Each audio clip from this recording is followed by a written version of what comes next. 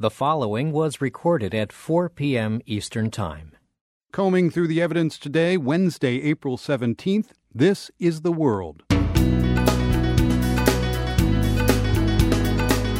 I'm Aaron Schachter, sitting in for Marco Werman. Here in Boston, the investigation into Monday's bombings heats up. We're expecting a press conference later. Meanwhile, security officials in London are bracing for their own marathon on Sunday. They'll do everything they can to stop the kind of thing that happened in Boston. But of course, you can't legislate for a lone individual when you've got crowds of several thousands on the streets. You just can't search everything. Also today, tourniquets make a comeback, how they work and why they saved so many lives on Monday. And an advocate for amputees provides solace and hope to survivors of the Boston attack. From Public Radio International, the BBC World Service, and WGBH Boston, this is The World. PRI's The World is brought to you by Medtronic, supporting the work of Wired International, providing medical and healthcare information and education in the developing world and in regions affected by war. Now on Facebook, look for Medtronic NCD. I'm Aaron Schachter in Boston, and this is The World. There may be a break in the Boston Marathon bombing investigation. There are several reports that authorities have a lead on a suspect in the case. That lead reportedly came from a security camera outside a department store near the finish line. The World's Arun Roth is following the developments. And Arun, it's been kind of a crazy day today. What are you hearing? Yeah, it's been kind of a confusing afternoon. We've been hearing conflicting reports all day long. One thing that seems to be fairly certain that everyone seems to be able to agree on is that they have identified somebody, a suspect, in two images that were on video. Now, we had heard that they had gone so far, some news sources were saying that someone had been arrested, and that has now been denied by both the FBI and sources in the Justice Department are saying, no, there has absolutely not been an arrest. But it seems like there is a suspect that they have an image of, and there's somebody they're looking for, apparently. Any other evidence turning up today? Yeah, the other thing that we had, we'd heard a little bit yesterday about the type of the device that was used in the explosions, this pressure cooker bomb. And today there was actually a bulletin, a leaked bulletin from the FBI, which we were able to see some pictures of that. You may have seen them online. They're basically these blast-deformed parts of the canister and what looks like a circuit board and parts of the nylon backpack or bag that it was contained in. Any more indication of what the bomb might have been? No, it still looks like it's this pressure cooker device, which, again, doesn't give too much of an indication. It's been used all around the world, so it doesn't really tell us an awful lot. Right. Now, at the same time as this investigation is developing, there are other stories of another incident that you've said reminds you of the weeks after 9/11. Yeah, it's sort of hard not to think about that when there's we have envelopes with deadly poison being delivered to Capitol Hill, which is what happened. People on Capitol Hill are very rattled by there have been a couple of letters. One's gone to President Obama, one to a Republican congressman that have been laced with ricin, which is a poison. Obviously, that makes people remember the anthrax attacks back in 2001. Ricin, however, it's you might say that the bombs were unsophisticated this time in terms of the ones that were used in the bombing on Monday. Ricin is actually, it's a very primitive, very easy to make sort of poison. It's not like anthrax that only very few people might have access to. So it's sort of hard to say who's behind that too. Any thoughts on when we're likely to get more answers today on either of these investigations? Well, the ricin one is probably going to be ongoing. They're still checking into some suspicious letters and packages. They still have to do a test to confirm that these are the ricin poison, although it seems pretty likely that they are. And the FBI is saying that they have no indication that the two things are linked, although they're not saying that they have any indication they're not linked either. At 5 o'clock today, we will have a new press conference from law enforcement as far as the Boston bombings go, and we should have some more detail then about what we actually know about the suspect. Right, and we'd expected for a little while that we would get the name of a suspect. That's what it sounded like, but they're definitely seem to be dialing back from that now. Okay, Arun Roth, thank you so much. Thanks. Now, if you've seen pictures or video from Monday's bombings in Boston, and sadly who hasn't, you've probably seen that bystanders and first responders used crude tourniquets to staunch the bleeding of some victims. It's a simple age-old medical intervention that's seen a resurgence in use on the battlefield in recent years. But for much of the 20th century, the tourniquet was out of favor. Here's the World's Alex Gallafant. The modern tourniquet is a simple but sophisticated device. These tourniquets come very small. They actually take up a space probably about 5 inches by 2 inches. That's Jim Sedaris, a nurse and emergency medic in South Dakota. And what it is it's a long piece of Velcro about 1.5 inches wide, and you put this around the extremity, preferably as low as you can to the injury, and then you secure it down with this Velcro, and then there's a small windlass, which almost looks like a pencil, and it will tighten up this Velcro strap around the extremity, and then the bleeding will actually stop. The tourniquet has a long history. There's evidence that long ago, people used rudimentary tourniquets to treat snake bites. Then, as the understanding of human veins and arteries developed, the tourniquet became common in the treatment of battlefield injuries.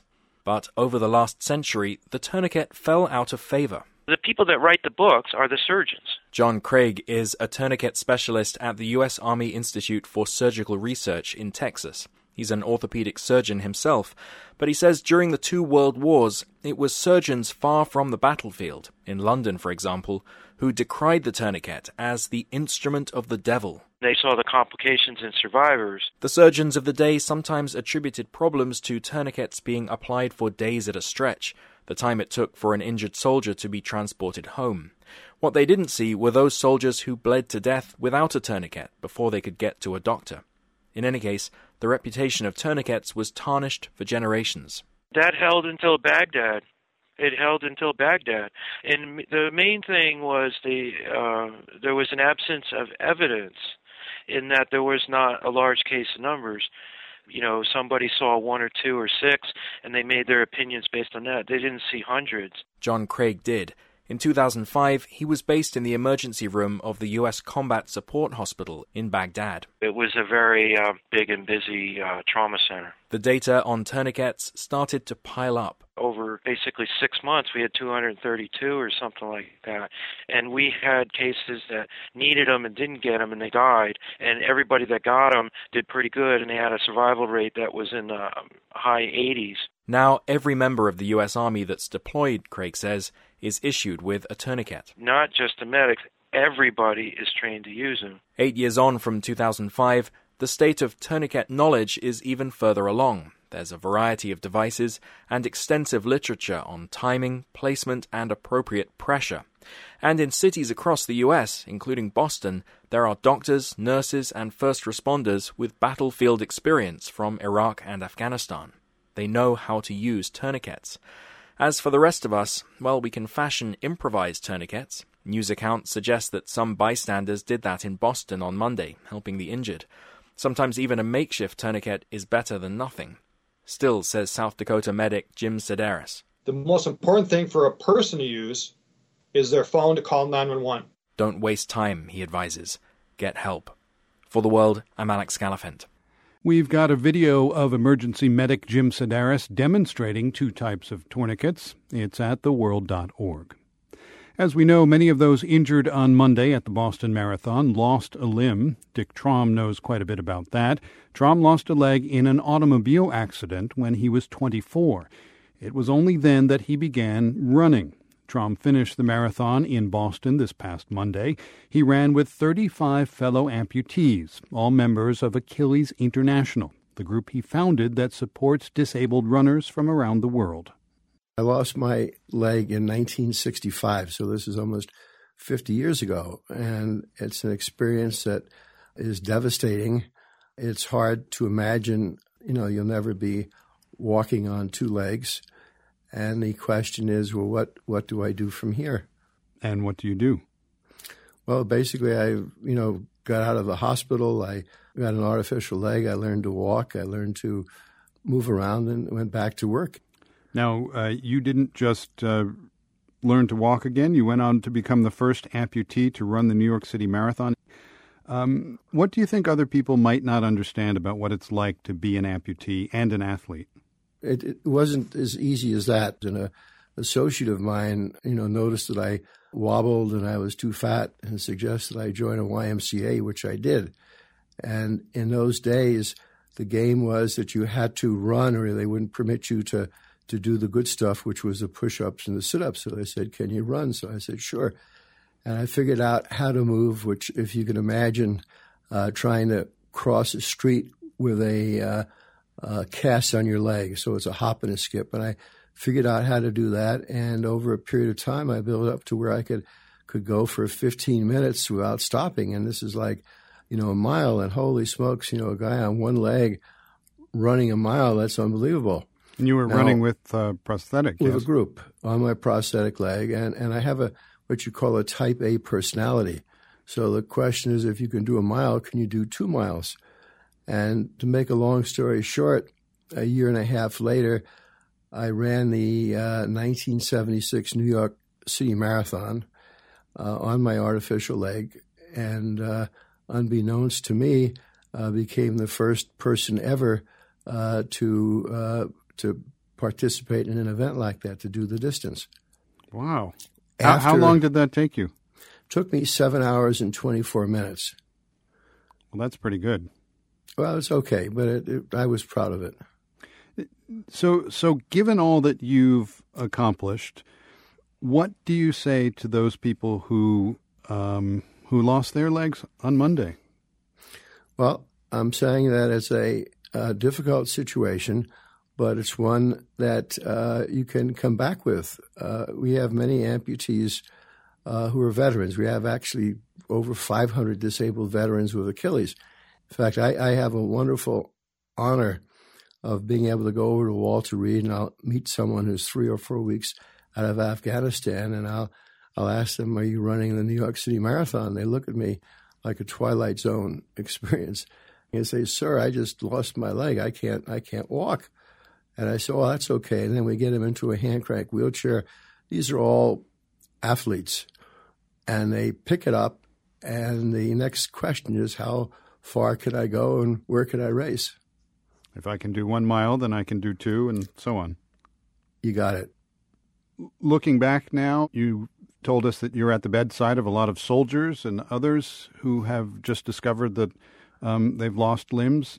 How did it feel? Yes, that's correct. How did it feel to you back then? And I imagine you can understand the people now. Well, it's devastating, but, as I've gotten older, I feel more for the parents and for the wives and the children than I do for the individual.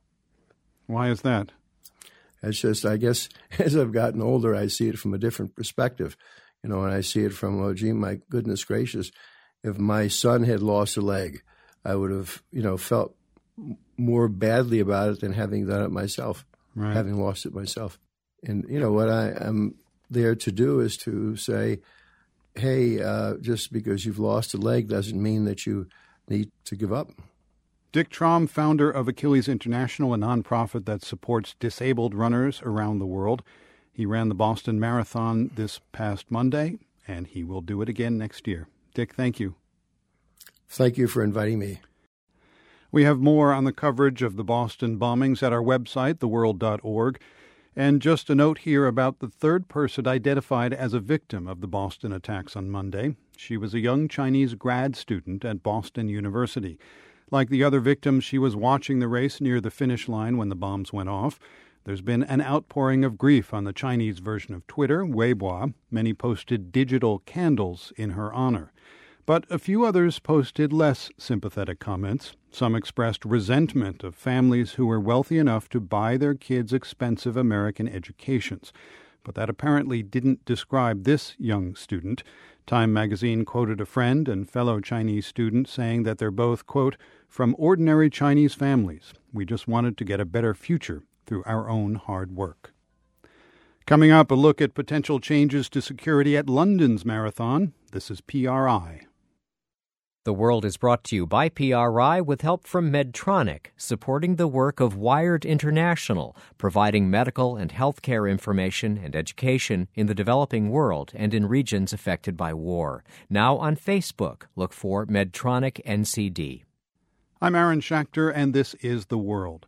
We're going to take a brief detour from the events here in Boston. Several weeks back, we launched a special series with our partners at the PBS program Nova. It explores the continent of Australia. Today, we take a look at one of Australia's most iconic animals, the koala. The species is in trouble.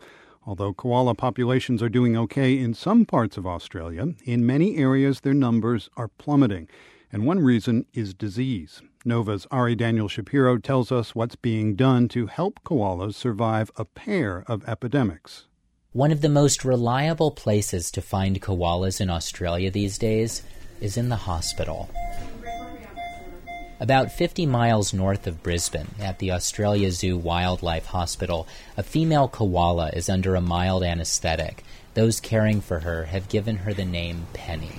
Yeah, she's quite an old girl. I think she's over 10 years. That's veterinarian Amber Gillett. She's in charge of Penny's checkup today. Put some ultrasound gel in the pouch, and then we'll have a look on this ultrasound machine. She's checking Penny's bladder for symptoms of chlamydia. In people, chlamydia is a common sexually transmitted disease. A different strain infects koalas, but it too can be spread sexually, and it's causing a devastating epidemic. Gillett walks me outside, across a lawn to a series of open-air enclosures. These are our koala wards. Basically, these are generally always full with koalas all year round. Last year, Gillett and her team treated about 300 koalas for chlamydia, females, males, and the little ones, called joeys. They can pick up chlamydia from their moms while suckling in the pouch.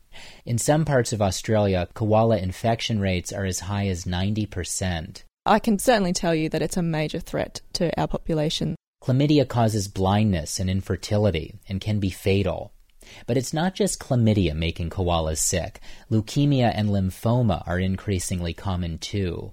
The reason is something called koala retrovirus. Paul Young, a virologist at the University of Queensland in Brisbane, says it's a lot like HIV in humans in that it suppresses a koala's immune system. What we're looking at is a virus invading the population in real time. We're actually looking at it as we speak. He says every koala he's tested in the northern part of the species range has been infected, and the virus is gradually making its way south. Young says that initially the infection was probably transmitted from koala to koala through physical contact, but within the last century, the virus has managed to insert itself directly into koala sperm and eggs. So as soon as a koala is born, they've got very high levels of the virus, and it remains that way for the rest of their life. Between chlamydia and the retrovirus, koalas in many parts of Australia are in trouble. Fortunately, though, there's a small but committed army working to save them. I love everything about koalas, from their little furry ears down to the little poo that pops out of their bottoms. Wanda Grabowski has hand-raised about 40 orphaned koalas in her home since 1999. She and others like her call themselves koala carers. They ensure that the young joeys of sick mother koalas survive. Grabowski says it's not easy rearing these baby animals in their first year of life. Joeys are most active at night time, so you have to turn your day into night. And then, when they're a little older, you have to cut and collect fresh eucalyptus leaf, which can mean driving hours every day. If all goes well, the young koalas are eventually released back into the wild. I always investigate the sites where my joeys go. It's like a mother would. You wouldn't want to send your kid off to some strange place, would you? You'd check it out. So that's what I do as a good mum. Same thing goes for older animals. Adult koalas that are sick and treated at the hospital, if they get better and remain fertile, they're released back into the wild. And after that, some of them are still looked after by people like John Hanger. He's a wildlife biologist, and right now he's standing in a eucalyptus woodland outside Brisbane, unfurling an antenna. Hanger comes through here once a week to check on a handful of koalas. By tracking them and regularly monitoring them, we can certainly detect if they become ill again. If he finds a koala that needs additional medical attention, Hanger will bring it back to his clinic or the hospital for a workup. Some of the animals here have been fitted with radio collars. Hanger punches in the frequency for a collar on his receiver. We follow the signal and come to the base of a tall tree. Hanger points 20 feet up into the branches. The koala we've just tracked is a koala called Maggie. Oh, I see her really well up there. Yeah. She's right in that kind of 90-degree fork in the tree, clinging to it. Yeah. A couple years ago, Maggie ended up in the hospital. Her uterus was infected. She had chlamydia. But fortunately, they caught it early. She was given antibiotic treatment, and that was effective in curing her of that infection. Her fertility was retained. And so far, everything looks good. She's had 2 joeys since then, and hopefully she's got a third one in the pouch as we speak. So she's a real success story. But long-term success in battling these diseases may only come if koalas can be prevented from getting sick in the first place. And that's where a team at the Queensland University of Technology enters the picture. Microbiologist Peter Timms opens a laboratory freezer that's kept extremely cold. This is minus 80 degrees. He pulls out a box of tiny vials that contain an experimental vaccine for koala chlamydia. The labs pursued it alongside a vaccine for chlamydia in humans, something that still needs a lot of work. Tim says preliminary research on the vaccine for koalas suggests it can produce an immune response that could protect the animals from becoming infected. He wants to start using the vaccine soon and has a couple of field trials planned. Now, vaccinating all the koalas in Australia, Timms admits that's not likely. We don't see it being practical to find the last koala and the last tree out in the middle of Queensland. But thousands of koalas are already being handled each year at hospitals and other care facilities, and he'd like to see them vaccinated. Many of these koalas have been struck by cars or attacked by dogs. Others have been pushed off their land due to suburban sprawl. Tim says all of these threats add up to a dire future for the koalas, which makes it all the more important to vaccinate them against chlamydia and perhaps one day against the retrovirus too. Because maybe now we can make a real difference there that we weren't making before. You should try and pick some battles, I think, where you can win. Winning those battles against disease won't ensure the survival of koalas in the wild, but, he says, at least it's a start. For Nova and the World, I'm Ari Daniel Shapiro, Brisbane. For more from Australia, watch PBS Tonight. Nova explores some bizarre life forms that evolved there 500 million years ago. Now, let's return to what we know about the investigation into the deadly bombings at the Boston Marathon on Monday. There are conflicting reports about a possible suspect in the case. Several news outlets are reporting that a security camera outside of the Lord & Taylor's department store showed a person carrying and then leaving a black bag at one of the bomb sites near the finish line. The bombs are believed to have been made out of pressure cookers, one packed with pellets, the other with nails. Authorities say they've recovered a piece of a pressure cooker and also a circuit board that may have been part of one of the bombs. 3 people died in the bombing and more than 170 were wounded. Many remain hospitalized with severe injuries. This is PRI.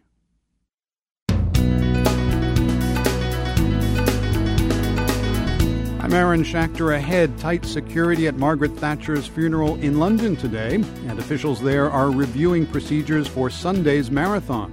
But this former police commander makes no promises. The price you pay in a free society for allowing free movement is that you are vulnerable to the kind of heinous people that want to do the kind of attacks that they've done in Boston. PRI's The World is brought to you by Medtronic, supporting the work of Wired International, providing medical and healthcare information and education in the developing world and in regions affected by war. Now on Facebook, look for Medtronic NCD. I'm Aaron Schachter. This is The World, a co-production of the BBC World Service, PRI, and WGBH in Boston. There was a big farewell today in London for Margaret Thatcher. The Queen attended the funeral service for the former British Prime Minister. New York Times reporter Sarah Lyall was on hand and tweeted that bells are pealing all over Westminster. Crowds are applauding Thatcher's coffin as it glides by. It was pretty amazing. No one really does pomp and circumstance like the British in these sorts of occasions. And just the music everywhere, the sight of the coffin being driven slowly along the streets in this gun carriage, British flag over it with this big white bouquet, and then these, crowd of people pouring in and sitting in St. Paul's Cathedral was pretty amazing. Sarah, as we mentioned, you live tweeted during the funeral procession, noting the dramatic music and bells tolling. It's operatic Shakespearean Ben-Hurian. Were there chariots? What do you mean by that? Well, there were just so many people. You think of those movies with their cast of thousands, and just the amount of military personnel in these exotic uniforms and different hats from the different services, and just all the pomp and circumstance was incredible. And the music, with sort of the bells of different churches pealing all down the streets. The other thing that was sort of noticeable was how Thatcher had planned most of it herself. So she had chosen the hymns, she chose the readings, she made it clear she didn't want a eulogy. She had her two grandchildren who both have American accents, having grown up in South Africa but then spent a lot of time in Texas. They both did some readings. And there was sort of a lot of talk about how she, even at the end, was very big on details and big on controlling what was happening around her and what would happen about her. Not everyone was there to honor the coffin. One person tweeted there were boos and chants of scum as the cortege passed Ludgate Circus. The more classy turned their backs in silence. What did you see or hear of Thatcher's political opponents? There certainly were people holding up anti-Thatcher signs and some of these little protests and some of the people turning their back and yelling things out. But I didn't see anything beyond that at all. And the general mood was one of kind of respect and quiet as the procession went on. What impressed you about the speeches and tributes given by Margaret Thatcher's closest allies? Well, there weren't any in the cathedral at all. I mean, she had specifically said, or they said she specifically said, she didn't want it to be a political funeral. It wasn't a memorial service where people got up and talked about her legacy. It was a personal service about a dead woman being committed to God. So the emphasis was on that. There was no public address. There was just a religious address from the Bishop of London. And it talked a little bit about how she was this divisive figure, but it wasn't a day to talk about her as a divisive figure. It was a day to talk about her as a person. Did you notice any kind of increase in the security today for the funeral? Are you seeing anything as London looks ahead to the marathon this weekend? London is a city that has been dealing with different sorts of terrorism for even longer than the kind of new breed of terrorism. So there was a lot of security. It didn't seem more than it would have been usually, but you may not always see it. The idea with the marathon is they are rethinking a little bit some of the protocols they have in place. I assume there'll be a lot more noticeable police presence, the sort of searching of things, and there's no garbage cans on the streets in most of London because of previous bouts of terrorism. So a lot of things that Americans wouldn't think to do, London has already done. New York Times reporter Sarah Lyall, she spoke with us from London. Thank you. Thank you very much. Good luck there in Boston. Retired Commander Bob Broadhurst was in charge of the policing operation for London's 2012 Olympic and Paralympic Games. Commander Broadhurst, London's marathon is a huge event, more than 36,000 runners. Officials in London say they are reviewing security arrangements in the wake of what happened in Boston. What kind of revisions can you imagine might be under consideration now? Well, I think they'll be talking very closely to colleagues in the States, particularly the FBI. But there's not a lot to change. What you will be seeing is probably more police on the streets, a bit of a higher visible presence. They'll up the search regime slightly. But of course, you can't legislate for a lone individual when you've got crowds of several thousands on the streets. You just can't search everything. And on that note, the talk here is of how difficult it is to secure 26.2 miles of a race. But unlike the marathon here in Boston, which starts kind of out in the boondocks outside of Boston, London's course weaves and loops around the city itself. Providing security on both sides of that sort of course sounds near impossible. Well, it is. It is near impossible. And of course, the price you pay in a free society for allowing free movement is that you are vulnerable to the kind of heinous people that want to do the kind of attacks that they've done in Boston. The bottom line for the police or any security services, unless you actually clear all the streets, keep all the people away and have the runners running for 26 miles on their own, you just cannot legislate against the kind of thing that happened in Boston. So you do everything you can, and the people of London, like the people of Boston, will have the fortitude to turn up and say, look, we're not going to give in to this kind of attack. We're going to run. It's a very, very small risk at the end of the day, and it's shocking that it's happened in Boston. The police services across the free world do their best to stop this kind of attack. The bottom line is if someone's really determined in a crowd of several thousand, it's going to happen. Is the biggest tactic, the biggest prevention really boots on the ground on the day of, or is it intelligence leading up to the event? It starts with intelligence, and clearly intelligence has worked against the international terrorists, those who need to work together. Where intelligence tends to fall down is on the lone individual, the person with a grudge who's beavering away in their home, totally under the radar of the security services. That's everybody's worst nightmare, the lone wolf, as we've seen in attacks across the world in recent years. But certainly, failing intelligence, and if there is no intelligence, as there was none in Boston, or else your colleagues would have dealt with it, feet on the ground are the very best thing. People looking for the unusual behaviour, working with the public to make sure that people can't leave a bag unattended, and if they do, doing something with it. That's really the best effort you can put against this type of attack. Now, some of the security arrangements during the 2012 Olympics, like mounting missiles on the top of apartment buildings, sparked a public outcry. From your perspective, is there such a thing as too much security for an event like this? Yeah, of course there is. If you put too much security in, people don't feel safe, people don't want to turn up and run in the first instance. For the Olympic Games, I think we have to accept that the Olympics are, they're a 4-yearly event and they're a global event. And the reason you put rockets on the ground and fighter jets in the air is a kind of international deterrent for someone that wants to come and ruin that event. The London Marathon, the Boston Marathon are much more local events. All right, they have a global reach on television, but they're actually local events. You're not going to be attacked by another nation for a marathon. So actually rockets, jet aircraft, they're of no use whatsoever. All they're going to do is scare people and actually put people off coming. These are free societies. The people come to the streets to be together, for the enjoyment and fun and competition of sport. And we must never give in to the terrorists by stopping that. Commander, has there ever been a serious security incident at a London marathon? Not at the marathon, no. Nothing along those levels. It's the usual mundane crowd control issues and the odd idiot who wants to jump out and take out an elite runner, as we've seen at the Olympic marathon. But, it's always there in the background, and that's what the planning does its best to mitigate against.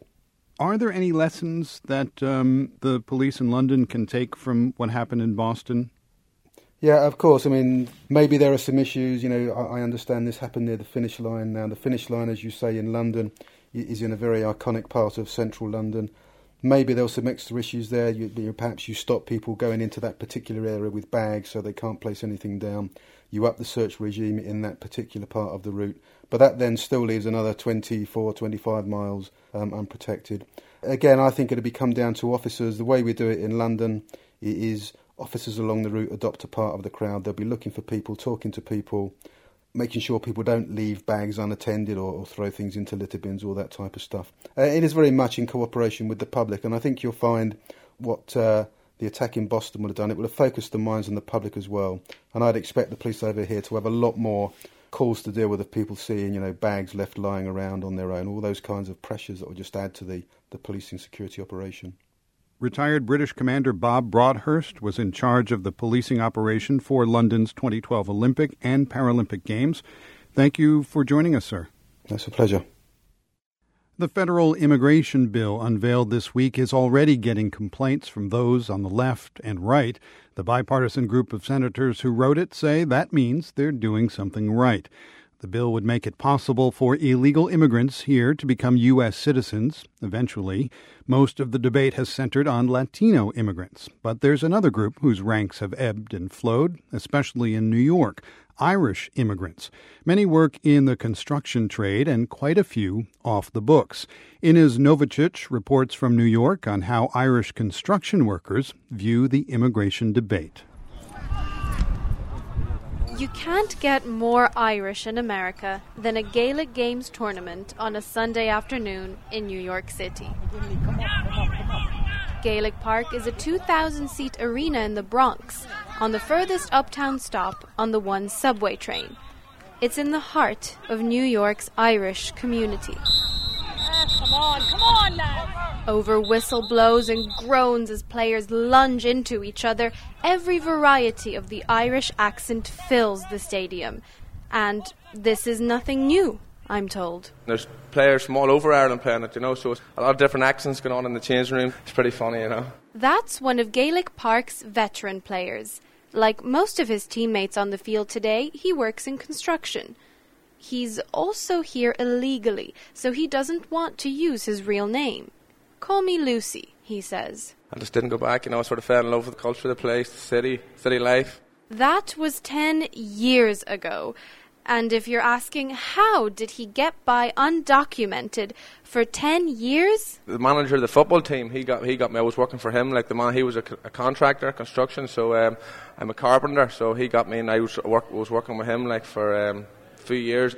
Lucy's is a story familiar to most Irish or Irish-American ears, and many Gaelic players here today tell a version of it. They come to America in search for work.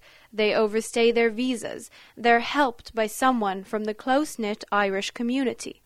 A loosely organized interest group called the Irish Lobby for Immigration Reform estimates that 50,000 undocumented Irish live across America.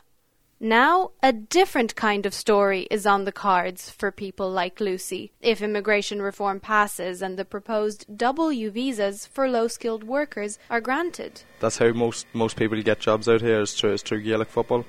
Somebody who knows somebody who plays Gaelic football will always have worked for somebody. Lucy's fellow athlete is also an undocumented labourer. He moved to New York 2 years ago and has a daughter on the way. We'll call him Seamus. He says that the Irish word-of-mouth job search keeps his bills paid. Because we're undocumented, that's the only avenue we have. I play Irish football, and my manager, I work for him. That was it. It's not exactly straightforward, though, he warns. I pay a tax through a different name and a different social number. I have a bank account. I drive. One day I could meet the wrong person or get pulled over for a busted taillight or something, and I'd be sent home. That's how easy it is. The Irish have been coming to America since the early 19th century, usually in waves. If the economy in Ireland suffers, America is the first place they turn to in search for work. That's what happened in the 1980s, the last time large numbers of undocumented workers arrived here. Tim Devlin was one of them. Now he runs a construction business in Midtown Manhattan. I came here in 1984, started construction, 3 days after I arrived here. And I worked my way up from working in the Bronx, like most people did, or Queens, all the way up to 363 7th Avenue, basically. In other words, from working as a labourer to building things like skyscrapers in Manhattan. Today, Devlin's office is non-stop. I get time with him while he drives up to check on a construction site. He says he can't imagine living an undocumented life today. I don't even know how they do it, to be honest with you. It's got to be really, really, really tough. Because the regulations with the banks and the regulations with the government, and you have to have ID, and you can't get a driver's license. I don't think you can get a driver's license now unless you have some type of legal status. The site we visit has no Irish labourers, rather men from Latin America. It's dark inside this old, gutted church in Queens. Drills and hammers on steel mute the sounds of Spanish. Devlin says that a temporary visa program for low-skilled workers, an initiative pushed by a group of senators, would benefit all of his employees. It'll take them out of the shadows, obviously, and it also is going to help the economy because when these people all become legal, you're going to generate more tax revenue. So it's a plus all the way, I believe. The Irish community has lived through and lobbied for several immigration bills since the 1980s. For a time, they won some success with increased visa types and quotas, until 1996, the last time comprehensive immigration reform was signed into law. Although the community is buzzing about the prospect of immigration legislation now, the majority of those undocumented aren't exactly holding their breath. There's always hope, but at the same time, until something's concrete is written down, I don't think there's much point in getting carried away with it. For The World, I'm Inez Novacic in New York City. Remember 1979? Well, you should. Turns out it was an epic year. That's coming up on PRI. I'm Aaron Schachter, and this is The World. As we heard, the funeral for Margaret Thatcher took place in London today, and the ceremony for the former British Prime Minister was almost at the level of a state funeral, but not quite. And as expected, her service attracted some protesters along the route. Journalists fond of cliches might say this was the end of an era. It's not. But a new book argues that the year of her election, 1979, was one of those epic turning points in history, like 1789, the year of the French Revolution. The book is called Strange Rebels, 1979 and the Birth of the 21st Century, and the author Christian Karl joins us now. Christian, turning point in history seems a pretty strong claim. What makes 1979 so special? I would argue that 1979 is special precisely because it's a really big turning point. It may not have seemed so obvious at the time, but when you consider the things that happened, I think it qualifies. My book covers several stories: the Iranian Revolution, Soviet invasion of Afghanistan. You mentioned Mrs. Thatcher. I also write about Pope John Paul's first visit as Pope to Poland and the start of economic reform in China. And I think if you take all these things together, you can see that this really marks a very important turning point in 20th century history. I would argue that it marks the beginning of a kind of conservative era in global politics that's driven by markets on the one hand and religion on the other. Since she was laid to rest today, we should spend a minute on Margaret Thatcher. How central was she to making 1979 a turning point? Well, of course, as we all know, her legacy is still deeply divisive. That she changed Britain fundamentally, I think about that there can be no dispute. She played an enormous role. Britain today is a fundamentally different place. She played a very, very important role when it came to changing the way that the world talked and thought about economic issues. And this market-oriented world that we live in today, I think, owes quite a deal to her. Now, the remarkable thing, as you alluded to, is how unremarkable 1979 seems. There are years when one great thing happened, and we remember those years. But so much went on in this one little year. That's exactly right. I think the start of Chinese economic reform is a great example, because at the time we understood that something was going on in China that was kind of important. You know, Mao had died, this new leader, Deng Xiaoping, had come to power, and he clearly wanted to open China up and do a lot of things differently.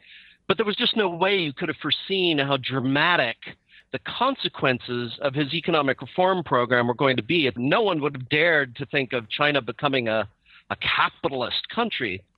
Now, with all due respect, Christian Karl, how is it that you're the only guy who put this all together and made 1979 the big year that it is? That's a good question. I don't know the answer to that question. Well, in your book, so many things happened in that year. It seems only natural for people to put them together. Yeah. Well, I think some other people have observed this. The historian Neil Ferguson, with whom I don't always agree about everything, has noted that 1979 was a very important year. Actually, one of the people who influenced me most when I was writing this book was Karen Armstrong, the historian of religion, who pointed out that 1979 was not only the year that the Islamic Revolution took place in Iran, but it was also the year when the moral majority was formed in the United States, right? The evangelical political action group that helped to elect Ronald Reagan in 1980. And it was also the year that one of the first religious parties was elected to parliament in Israel.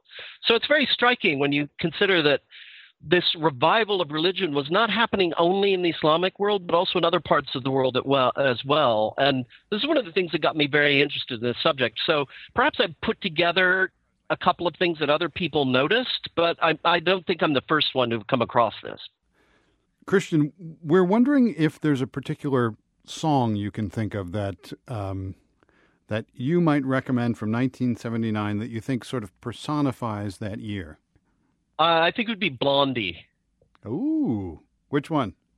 I think it's Heart of Glass. If I'm not mistaken, that was 1979. And why that one? It's great. It's the New Romantics. You know, it has that feel, that sort of new wavy post-punk feel, which is exactly the feeling of the period. I mean, the other one you could take, if you really want to go for it, you know, because we're talking about religion, you could take The Bright Side of Life from Monty Python's Life of Brian, because that's a 1979 movie. But I like Blondie a lot, and I think The Clash, I think they're big. I think London Calling came out in 1979. And of course, that's a great anthem for the Thatcherite period. You know, this kind of gritty, confrontational political stuff that was in the air. Christian Karl is author of Strange Rebels, 1979 and the Birth of the 21st Century. Christian, thank you for joining us. Thank you, Aaron. London calling to the faraway towns. Now war is declared and battle come down. London calling to the underworld. Come out of the cupboard, you boys and girls. London calling, now don't look to us. Phony Beatlemania has bitten the dust. London calling, see we ain't got no swing. And finally, flags are also flying at half-mast today on the island of Cape Breton. They're there to honor local singer Rita MacNeil. She died last night at the age of 68. MacNeil sold out shows around the world and won numerous Juno Awards, Canada's Grammys. But she stayed connected to the coal mining country of Cape Breton. One of her biggest hits was a tune called Working Man, a tribute to Cape Breton miners. It's a working man I am, and I've been down underground, and I swear to God, if I ever see the sun, or for any length of time, I can hold it in my mind. I never again will go down underground. Rita MacNeil was one of Canada's best-known singer-songwriters. In the 1990s, she hosted a variety show on TV called Rita and Friends. Fans loved her for her down-to-earth charm, and they also appreciated her candor in talking about some of her personal challenges, including sexual abuse and teen pregnancy. Here she is on a Canadian talk show. Sometimes the clouds were really, really thick, and I wasn't ever sure. But I've been born a very, very much an optimist, and I always kept looking for the better, and I knew it was there. We'll close with one more song by Rita MacNeil, Flying on Your Own. From the Nan and Bill Harris studios at WGBH in Boston, I'm Aaron Schachter. Thanks for listening. And when you know the wings you ride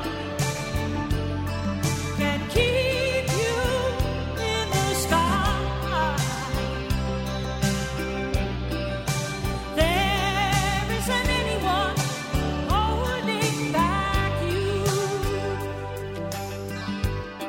The World is a co-production of the BBC World Service, PRI, and WGBH, supported by the Bill and Melinda Gates Foundation, dedicated to the idea that all people deserve the chance to live healthy, productive lives. GatesFoundation.org. The Rita Allen Foundation, investing in transformative ideas in their earliest stages to leverage their growth and promote breakthrough solutions to significant problems. Online at ritaallen.org.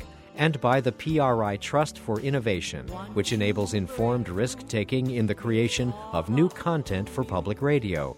Donors to the Trust include Marguerite Steed Hoffman, the Tagney Jones Family Fund, and the Rose Family Fund.